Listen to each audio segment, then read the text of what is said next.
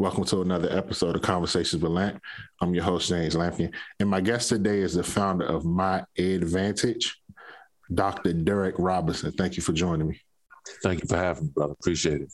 Oh, man, listen, it's always an honor to catch up with you. First of all, congratulations on starting the company. What made you start it?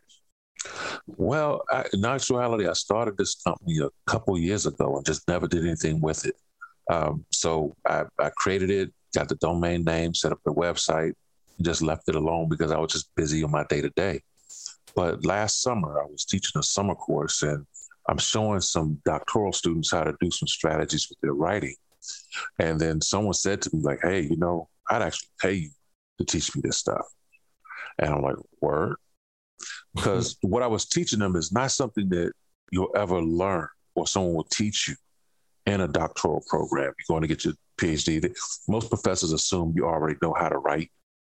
They may show you a little stuff here and there, but they're not going to teach you strategies unless they do it out of kindness of their own heart.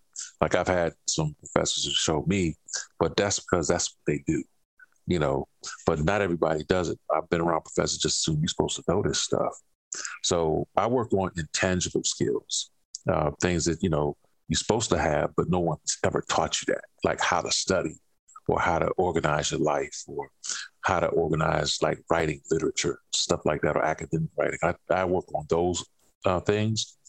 So that's been my focus, and that's kind of the whole focus of My Advantage. What are the benefits for having a strategy for studying and writing? Well, because what you want to be able to do is be productive and efficient.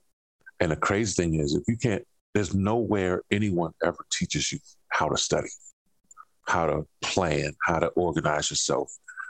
So if you have a parent who knows it a little bit, they can give you something that they work through. But no teacher ever teaches a person how to study. They just give you homework, Yeah. So, the advantages of it is once you understand it, it all begins with your body clock, your energy level. So I say it like this: you have high and low energy during a typical day. Most people say it, I'm a morning person or I'm a late night person. What they're saying is the same thing. They have their energy at different times of the day.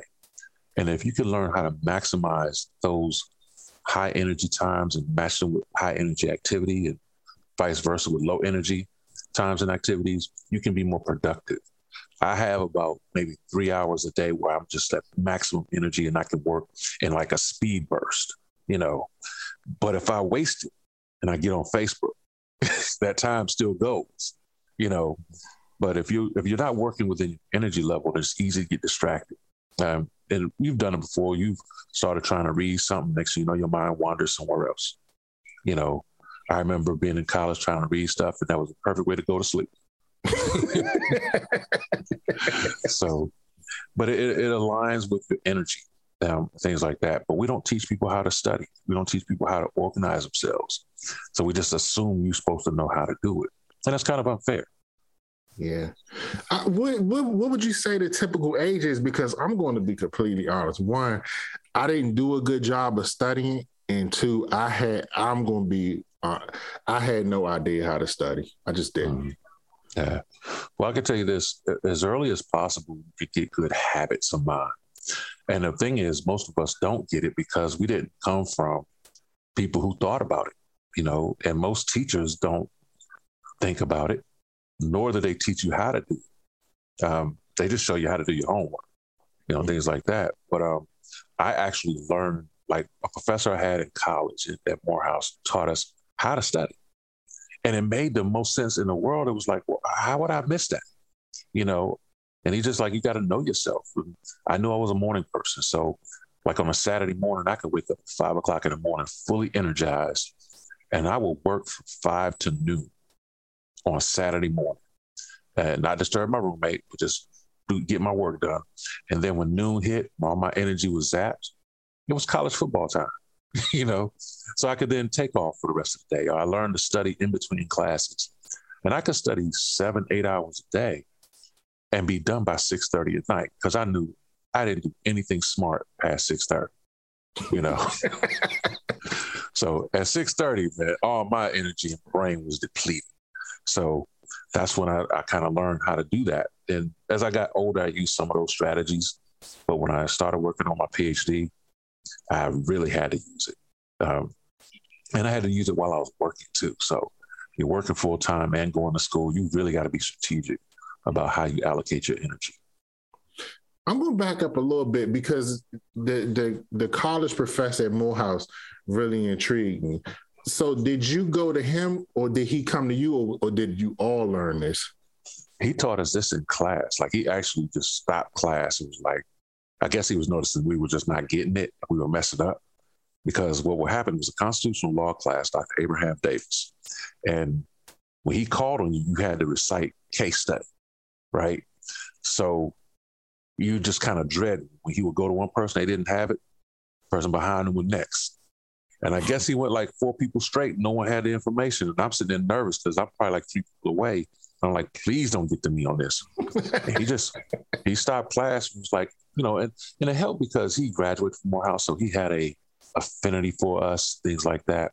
And he was like, listen, y'all don't know how to study. And then he just started breaking things down. And all of a sudden I'm like, I'm absorbing it all, you know, but it was him taking the time and saying, I got a lot of stuff to get as far as course material, but I'm gonna take this break and I'm gonna give you something because ain't no need me continuing on and y'all ain't getting, you know what I'm saying? Right. But we do that in public schools with teachers. Teachers will still go through their curriculum. They'll still go through their lessons and just drop it. I think of it like a train where you steady kicking kids off the train, but you on this train from August to May. And by the time you look up in May, ain't nobody on the train with you because you just kicking them off. But sometimes you got to stop and gather people, you know. Mm-hmm. He did that for us, you know, and that's, I'm forever grateful for that because it actually helped me throughout the rest of my life. What year was this? Was this your freshman year, sophomore? What year was it? This was sophomore year. So so that's really interesting. So once you learned how to study, did it make you revisit like, man, I was doing it all wrong all these years. How did I get this far? Absolutely. It absolutely did. Now I'll be honest with you. I didn't quite like apply it until later on. Like, now I applied it for practice, but when I became a teacher, I fell right into that trap that everybody gets caught into. Like, you got to get this homework done. And they say I got to be teaching the Civil War by October 1. So I'm like, oh God, I got to start from like the very beginning of U.S. history and get to the Civil War by the 1st of October. So I'm just trying to give you pound information on whether you get it or not. And I had to learn later, working with students individually, I had to learn later that sometimes you just got to back up and not worry about all that other stuff you got to do. And you got to teach people how to actually master it. So the first thing I began to teach people was how to write. Because to me, if I could teach you how to write, reason, things like that, then you can get the information on your own. Mm-hmm. But I had to teach students how to write.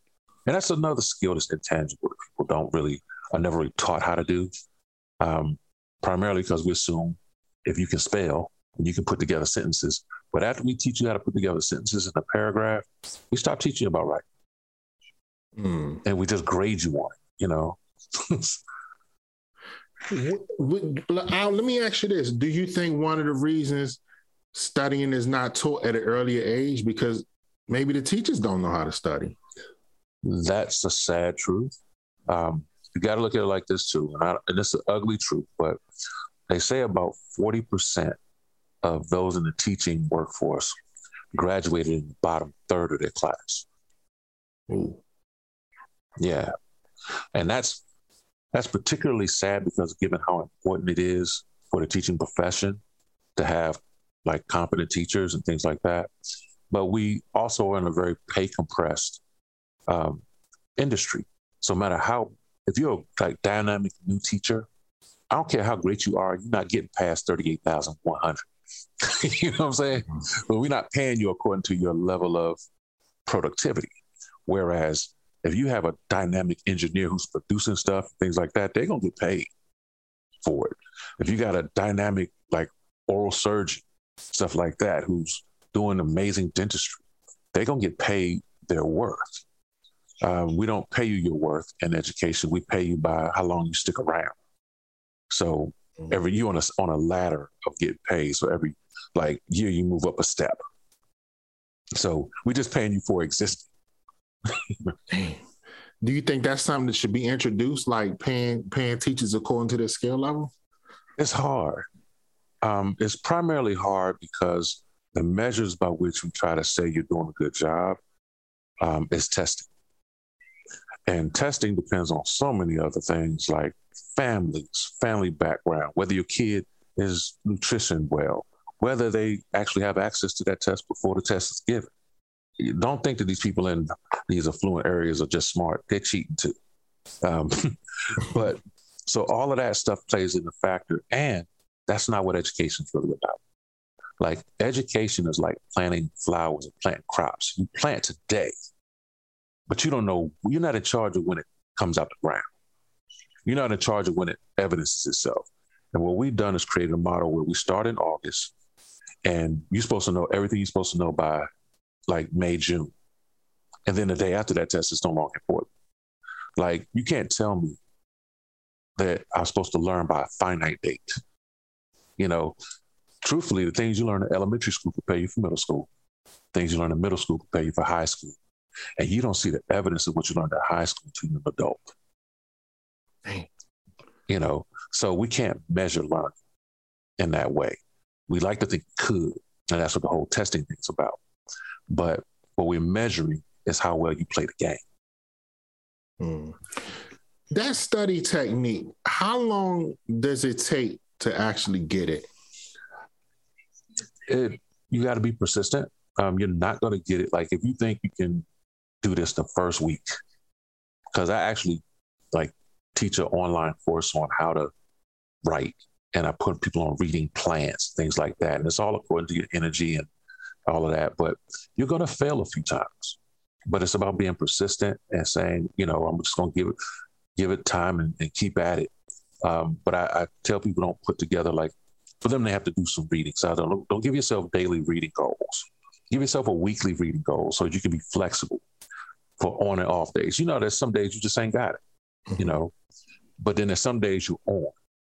So if you give a weekly goal rather than a daily goal, you won't procrastinate and then get distracted. Like if I don't meet my daily goal, it's okay. But some people, if they don't meet their daily goal, they defeat it, they quit. It's like diet, exercise, right? Yeah. You don't go into the gym and say, I'm gonna come out buff tomorrow. You know what I'm saying? All of that is part of the learning and studying process. If someone told you, hey, I'm gonna put you in the gym every single day, put you on a nutrition plan that you're gonna buy for the next year, but don't expect to see results for a year. Most people wouldn't take that. But that's indeed reality, What level, what the writing class, because of course you're a doctor, so you're highly credentialed, but the people who choose to take this class, what level of writing are we talking? Are we talking at a doctorate level, at a bachelor, or just what level? So primarily it's the doctoral level or the graduate student level. Because that's when I started learning these techniques and strategies and borrowing from prolific writers that I was able to meet. I was working with doctoral students on writing their dissertation or writing journal articles and things like that. So it's really academic writing, but the principles are for anybody who wishes to write. So if you just want to write your novel or write a book, things like that, the principles are all still the same. It just happens that I initially started this and did work with students who were in a doctoral program. So a lot of it's geared towards that level of academic writing. Have you had anyone come to you, has anyone taken the course for writing novels? They haven't yet, but I had an interesting conversation with someone who has a bookstore in Charlotte, and they asked me, and I guess I failed to answer them correctly because I wasn't thinking at the point about that. But they asked me, was one of my webinars for anybody who wants to write? And because of all my material talked about academic writing, I wasn't I guess, broad enough or thoughtful enough to consider everyone should do it. Until I actually conducted some of these things, I'm like, hey, well, anyone who wishes to write can use these processes. So I'm broadening, I'm growing as I do it. And once again, I've only started seriously at this since last summer. Mm. Because it's at a doctorate level, most people, I'm going to assume most people already have like at least a bachelor's or master's, correct? That's correct. Let me ask you, have you noticed anyone having a problem like being humble enough to take the class? Because if you've already achieved a bachelor's or a master's, you may struggle with humbling yourself to actually learn to continue writing because the skills you already have got you that far. Exactly. And sometimes that's the pitfall I've discovered in many doctoral students is, let's just face it, like you don't get to the doctoral level unless you've been like the AP student, so to speak, of all your schooling.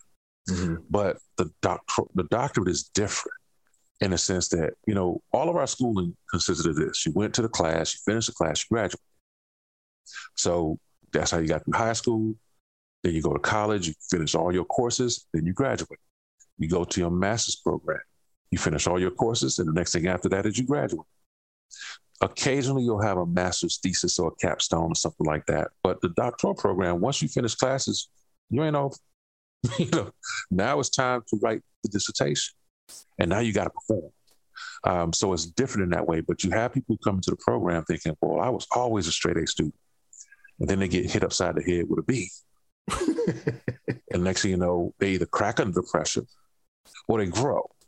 So when we started doing like writing workshops, things like that, when we had new groups of doctoral students coming in at the University of Memphis, what I put together was like a pre-doctoral orientation and just kind of gave them the real up, like things we talked about in the interviews, but also like, hey, I know you were a star and that got you here, but that doesn't keep you here. You're going to have to humble yourself, get some skills. And that's hard to do. It's hard for a person to admit that they need the help before they actually run into a buzzsaw and it's get the help or you going to drop out of class or drop out of school. Mm-hmm. So a lot of times,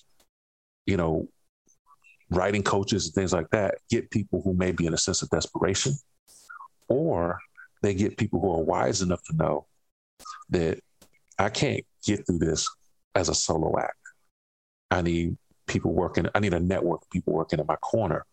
It's just like a person who decides I need to lose weight, but I don't want to hire a trainer. I'm just going to depend on myself and YouTube. Now, you can do that, but sometimes you need a coach or a trainer or somebody to hold you accountable and keep you motivated and give you strategies that they've been able to use over and over again. I try to get in shape all the time, and I go into the gym and I have a week of just good workouts. Mm-hmm. And by the time the week is over, I'm sore. Your muscles is, because you start, you're breaking down muscles and things like that to rebuild them. And by the time that's done, I'm sore, so I don't come back to the gym for another 3 months. You know what I'm saying? Damn. But if I had a trainer, someone I actually invested in. Also, if I've invested into this, when I spent my own money for it, then that makes a difference because, what people do to free stuff. We abuse it and we don't utilize it properly. Think about everything in society that's free. We make poor use of it, like free public schools. It's not really free, it's taxpayer money, but to the average citizen, we think of it as free. Mm-hmm. We don't value things that are free, So there's got to be a personal commitment to it. So I say for people who want to be a writer, getting a writing coach is the wisest thing to do. And investing in that is a way to make you take it seriously. Like when you spend $350 for a pair of shoes, you keep it clean. Yeah. If I give you some free shoes, you're going to run through the dirt with them, things like that. But I think anybody in your field, you should get someone to model, mentor, and coach. Because you need outside eyes. You need what we call soft eyes on what you're doing. So I would use that if I'm training physically, I would get a trainer. And although I know the workouts and things like that, I need help. I need assistance. I need someone pushing.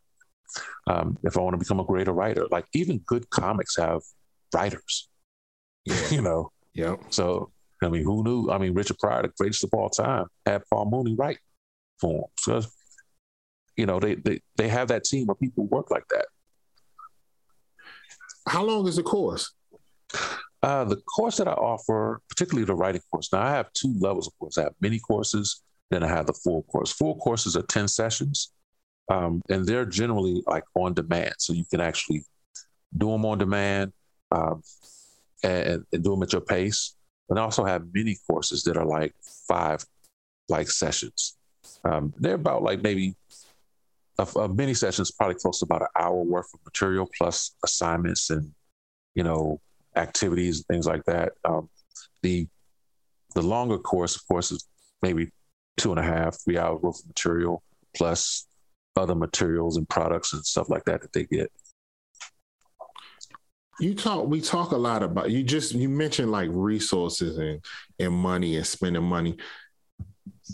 Do you think, I'm pretty sure I know the answer, but I'm gonna ask anyway. Do you think sometimes people don't succeed because of lack of resources? Absolutely. There's no other, of course there's motivation, things like that, but you're motivated when you know that you have everything around you to get things done. You lose motivation when there's no success models around you. You lose motivation when you know that you don't have all the resources and all of this could end. You know, you also lose motivation when there's doubt in your mind. Now, what creates doubt? Doubt is like when I've seen people do this and fail, it tells me that there's a probability that this could not work out right. And the worst thing that happens, particularly when we start talking about people in under-resourced communities, is the feeling like there's no plan B, that you can't make a mistake. And mistakes, once again, are things that happen all the time. I work with like my math camp. It's based upon making mistakes. It's based upon taking your time, making mistakes and learning from them.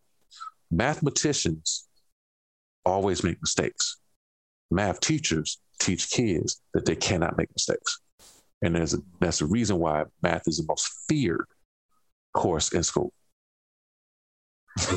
We teach people you can't make a mistake, you know, but mathematicians, who we look at as scientists, make mistakes all the time. So what do we teach to kids who are coming from an area where, and I've actually had this happen to me in a parent-teacher conference, where a little girl refused to do math, and her reason why she refused to do it because her mama said she didn't have to. Her mother said she didn't have to? Yeah, said she didn't have to. And then when we asked the mom, is this true? She said, yeah. What was her reasoning? I'm not going to damage my daughter's, I guess, personality. I'm not going to damage her self-esteem. And her thing was, she said, I wasn't good at math. So now we're handing this down through generations, right? We're telling our children, because we weren't good at math, it's okay if you're not either. Yeah. And I, you know what? It comes from a sincere place, because you don't want your children to experience pain. And I understand that. But the caveat to that is you don't grow because you don't want to experience pain. Just like working out, like being sore from a workout is part of the process until you do it long enough to where you're not as sore anymore. And you start to get the growth. But if you're scared of pain, then I'll see you in 3 months when you try to work out again. You know? Yeah. I'm glad you actually mentioned math, because you also offer math tutoring, correct? Like a math camp? Yeah, it's called the Math Advantage Camp, right? So here's how, when the pandemic first hit, I was being interviewed by somebody who had another podcast, and were asking me, what did I think about the state of education post-pandemic? And are we ever going to return back to the way things used to be? And I said, hopefully we'll never turn back to the way things used to be. Sad part is we're trying to return back to the way things used to be, which didn't work for groups of people. So I had the idea that, like, suppose we use this technology the way we should. And suppose there's a dynamite Spanish teacher, but they just happen to be in Seattle. Suppose there's a dynamite English teacher that just happens to be in Texas. If I want an advantage for my child, I'm going to get access to them if I got the resources. I'm not going to stick with this sorry teacher because they happen to live close to me, you know? Yeah. So my idea was like, how can I start a school without starting a school? Without going through the hoops of starting a school?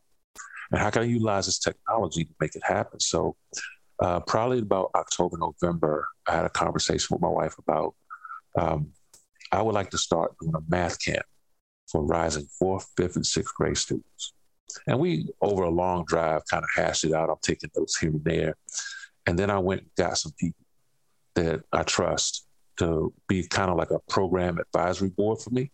Mm-hmm. And we shot the idea around what kind of teachers will we have do this, and could this work? And, you know, could we make this camp happen? And would people be willing to do an online virtual camp? All the things turned out pretty positive. Then I got a lawyer to see what the ramifications would be going through this process. And we started the process of putting it all together. It essentially is a like early exposure kind of camp. So some of this has a historical group. I did it with my children when they were around that age. They were going into the 4th and 5th grade. And that summer I went and got like software for 4th and 5th grade because it was the grades they were going into. And I'm like, I just want to give them early exposure during the summer so that when they go into the school year, this stuff isn't a surprise to them. And they actually had great years, you know, doing that. The exposure worked. And what we do know is that a lot of parents who have resources and an advantage give that to their children by giving them those early exposures. Those kids don't just wind up in these advanced classes by accident. They arrive in those advanced classes because parents are putting together the resources to give their children an advantage over others. So that's the game that everyone's playing, and we're not playing that game. You know, and we probably need to start. If you're gonna persist in this particular society, this game, so to speak, of society, then we've got to utilize our advantages. And I find that a lot of particularly new money parents, and I'll just be totally candid, a lot of our middle class Black parents don't use the advantages that they have. They want everything to be fair. But I've actually been in schools and I've had parents on the other side come and bring me a list of the teachers that they want their children to have next year. Wow. They're not trying to have everything be fair. They want their children to have the best of everything and to hell with everyone else. You know, that sounds mean because it actually is. It's not fair. I agree. But what they also are saying is this one here, this child here is my responsibility. Okay. And I have the resources to get them an advantage. Why would I not use it? That's true. You know, so the purpose of the Math Advantage Camp is to give students early exposure. And it's also to show that math can be taught in many different ways. You don't really get nothing by doing 100 problems for homework, particularly if you go and do them wrong. You know, now you just got a habit of doing the calculations wrong. And that's the thing. We teach math only one way, and that is you got to do the calculation. Mm-hmm. And math is more than just performance calculations. If you think about how much you use math in just every aspect of your life, and I learned this from some dynamic math teachers that I've been around, who just think mathematically. You know, they see math in everything. You know, and I've learned it by doing my research on mathematicians and the study and teaching of math. That you do more than just calculations. You know, and there's some principles of math because I taught economics and accounting, which is not like a lot of math, but the principles are still the same. You know, so in accounting, for example, we do what we call double entry accounting. So if you enter it on the asset side, it has to be another entry on another side that balances it out. And that's what we taught people to do with equations. Like if you do something to one side of the equation, you got to do it to the other side of the equation. Well, that's a principle of life, balance. You do something to one side, you got to do it to the other side. Keep things balanced. You know, if we taught people things like that, how to think about things mathematically, they would learn it better. But we just do these 50 problems, and then bring them back tomorrow. You know. Yeah. You mentioned you mentioned earlier when we were talking about kids not being confident in math, and that's one of the barriers. Is that something that you addressed early in the camp, like just being confident, approaching the math with confidence? Absolutely. Absolutely. I have what we call 5 rules of math. Rule number 1 is to visualize it. Math is easier when you can see it. You know, so however you need to visualize it, whatever tools you need. Sometimes people, like, money helps them understand math. Well, that's understandable. Money is a motivator for people, but if you can see it, if you can see it in real life, then you can do it. The second thing is to break things down and break them apart. If I tell you to like add, particularly dealing with like 4th graders, they do multi-digit addition. So if I tell you to add 487 plus 295, that seems crazy, right? Mm-hmm. But 487 is really 450 plus 30 plus 7. 200 and whatever I just said is 200 plus whatever plus whatever. If you can break things down, you can add them up and get it done faster. If you can visualize doing that, those are the people who do math in their head very well. But the 4th rule is to trust yourself. If you go into this with like no confidence and you're convinced you can't make a mistake, then the first mistake you make, you're going to quit. And the last thing, the one thing that math teachers don't do well enough, and that is we teach people that doing things fast means you're right. But mathematicians understand that math is a process. It's not something that you just got to do it right and fast. So if you're in a classroom, they just gave you like 20 math problems and you start seeing kids get the math done fast, what does that do to your self-esteem if you ain't getting it? Yeah. You know what I'm saying? So that's already taking you out the game. So that level of like understanding the speed doesn't make you right. Like I've seen kids, we used to joke about kids who got the test done first. Those are the ones that failed, you know, but we're teaching people like speed is what this means. And sometimes no. Math, you got to see it and work it all the way through. You know, you got to ask questions about it. You got to apply it to the real world. You got to check it back and does it make sense in the real world? You know, think about, you were highly gifted in understanding sports and statistics. Mm-hmm. That ain't nothing but math. Yeah. But it takes time to figure it out. Like you got to look at these statistics and figure it out. But you know what else you're doing? You ain't just doing the calculations to say this person's shooting 37% from the 3. You're also saying what that means, you know, things like that. So you're putting it back into the real world. This person is more efficient of a shooter. Then you know if you let them loose, they're gonna go off tonight. You know what I'm saying? So you have to apply math to the real world. And that's the only way this works. Wow. I want to close out with this because I tell you this all the time on the record and private. You're one of the most brilliant people I've ever met. But what gives you the confidence to do all the things you're doing with the writing camps, the math camps, and just being in the classroom? What gives you personally the confidence to do all these things? Oh, man. First of all, thank you for the compliment. I appreciate it. I guess the thing that gives me the confidence is knowing that I'm doing something. You know, I'm not the most prolific writer. I know writers who have over 500 publications. That's not me. I have 27 like journal publications, which is nothing to sneeze at. I mean, it's more than most people, you know, but so I know that I know what I'm doing and I put in the work to get it done. And I know that I can help, you know. So I'm giving somebody something that was given to me by several people. And I've had to go back and thank those people because they've given me an incredible like gift and they meant a lot to me. So the confidence I get is just knowing that the sincerity of my actions and what I'm trying to do. And also knowing that I'm doing the best I can to do right by folks, you know. And if that's the case, man, I mean, you know, how could I go? It may not work out like immediately, but over time, stick at it. It's like working out, over time, you get your goal accomplished if you're persistent at it. So I'm using my own rules, stay persistent, stay at it, do a little bit every day, stack small victories on top of each other, and just believe in yourself.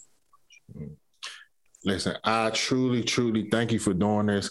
It's always an honor. It's always a pleasure. And I'm excited because I trust you more than any person. I know for a fact that this is going to go well. So I'm excited to see it. Oh, thank you, brother. I appreciate it.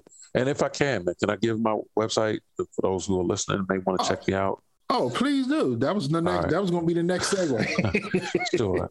So the actual website, main website is www.myedvantage.org. It's a play on educational advantage, so myedvantage.org. And the math camp that comes from that will be available starting in July is www.mathadvantagecamp. Now, this is not a play on that, so it's Math Advantage camp.com. So you can catch it that way as well. But you can also catch me on any social media because, right now I'm more of a marketing, person. So I'm just, you probably noticed my social media. I'm just putting up, ads and commercials and things to promote the business and trying to share the site and other videos and content that I create, trying to create something every day. Mm-hmm. But you can catch me there, just on any social media site, I ain't got TikTok. It's not there yet. So I don't know how to dance this out, but yeah, you can catch me that way, man. Thank you for giving me this time. I appreciate your platform and the work you've been putting in. So, hey, it's like I said, it's always an honor, it's always a pleasure. And anytime you want to come back, my platform is always open to you. Indeed. And my wife says, want me to tell you hi, man. Hopefully y'all catch up and do y'all talk as well. But yeah, she just wanted me to say hi and things like that. She has a lot of respect for working. Oh, listen, we're going to catch up. That's something that I've been meaning to do. And it's been with the move and things going on, but that's something I need to make happen. Yes. And and also, again, like I said, thank you, man. And my platform open, and I know you're going to do great things. So I'm just excited for thank you. Appreciate it, man. Peace to your family too, man. All right. I want to thank, yes, sir. I want to thank everyone for listening to the podcast. I truly appreciate your support. You can follow me on Instagram at conversations_with_Lamp. My Facebook is also Conversations with Lamp. You can listen to the podcast on SoundCloud and Apple Podcasts. Again, thank you all for listening. Have a great day.